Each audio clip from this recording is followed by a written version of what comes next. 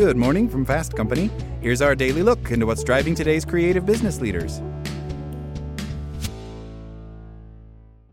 This podcast is sponsored by Ramp. Are you the decision maker in your company? Consider this. For the first time in decades, there's a better option for a corporate card and spend management platform. Meet Ramp, the only corporate card and spend management system designed to help you spend less money so you can make more. Most corporate credit cards offer points as incentives, but those points amount to less than their worth in real cash value. Ramp's business cards offer you cash back, real money in your pocket. Plus, you control who spends what with each vendor. And Ramp's software collects and verifies receipts automatically, which means you'll stop wasteful spending and close your books in hours instead of days. Businesses that use Ramp add up to 5% to their bottom line the first year. If you're a decision maker, adding Ramp could be one of the best decisions you've ever made. And now get $250 when you join Ramp for free. Just go to ramp.com/easy. Ramp.com/easy. RAMP.com/easy. Cards issued by Sutton Bank and Celtic Bank, members of FDIC. Terms and conditions apply. As a longtime foreign correspondent, I've worked in lots of places, but nowhere as important to the world as China. I'm Jane Perlez, former Beijing bureau chief for the New York Times. Join me on my new podcast, Face Off, U.S. versus China, where I'll take you behind the scenes in the tumultuous U.S.-China relationship. Find Face Off wherever you get your podcasts. Fall is here, and a wave of corporate leaders are reassessing in-office and hybrid policies, so far with decidedly mixed success.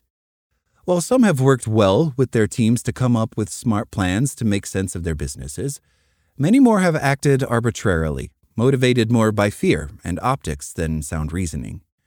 When Goldman Sachs CEO David Solomon, for example, announced the end to summer Fridays, it was met with a strong backlash both in and out of the company. By ending summer Fridays, which itself had been an attempt to boost morale, allowing people to regularly work from home ahead of the weekend, Solomon was showing less flexibility and by extension less trust. He appeared to be acting through fear and paranoia. It's a mistake, and it's one that emerging leaders can learn from. If Solomon could demonstrate a connection between summer Fridays and Goldman Sachs' recent struggles, it would be a more popular decision because Goldman Sachs employees want to succeed. Goldman Sachs would be better served by looking at their own leadership with a key mantra in mind. Your workforce is a reflection of you. Investors and employees should ask how canceling summer Fridays will boost results. But Solomon isn't the only CEO who has made missteps in this arena. He is part of a larger trend, one that seems to be driven by fear, manifesting as distrust, which can negatively affect performance. Amazon CEO Andy Jassy told his employees that if they didn't like the company's return-to-office plan, which enforces a minimum of 3 days in the building, they should find a job elsewhere. The workers responded with a statement of distrust in the leadership and a walkout in protest. According to employee groups, approximately 1,000 Amazon workers walked off the job. Amazon disputes that number and says far fewer employees participated. One of the key challenges facing corporate leaders is the reality that workers' rights are easy to give but very difficult to take away. The New York Times, which has heavy union representation, is trying to raise the number of in-office days from 3 to 4 and is facing extreme resistance. Reps are forcefully communicating the unease against their members. When Mark Zuckerberg announced he would enforce 3 days in the office at Meta, he was criticized by analysts for having too much of a results-driven mindset, which is causing a huge amount of distrust among employees. That may seem counterintuitive. Meta is almost entirely driven by data, but it reflects a change in work culture that more emerging leaders should embrace. A 2016 study conducted by American neuroeconomist Paul J. Zak revealed that people at high-trust companies report 74% less stress, 106% more energy at work, 50% higher productivity, 13% fewer sick days, 76% more engagement, 29% more satisfaction with their lives, and 40% less burnout. Hybrid workers are happier, are more in control of their time and money, and are, as a result, demonstrably more productive.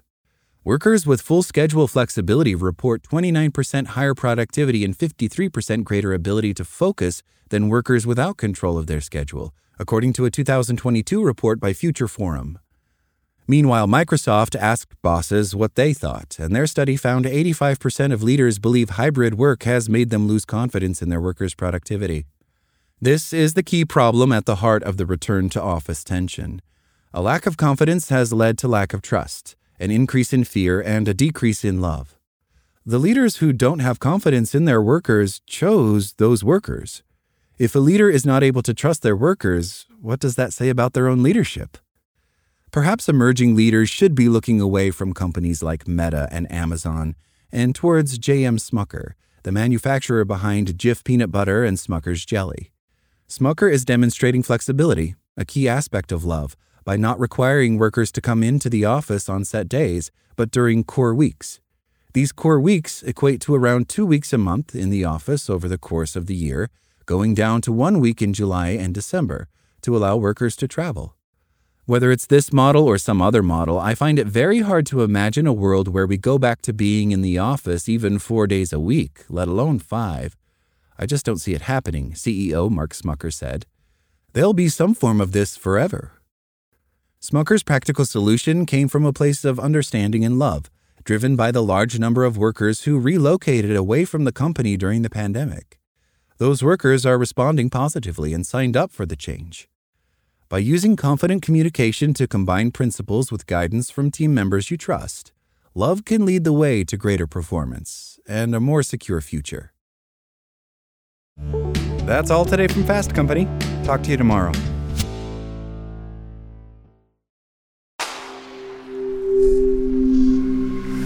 Spoken Layer.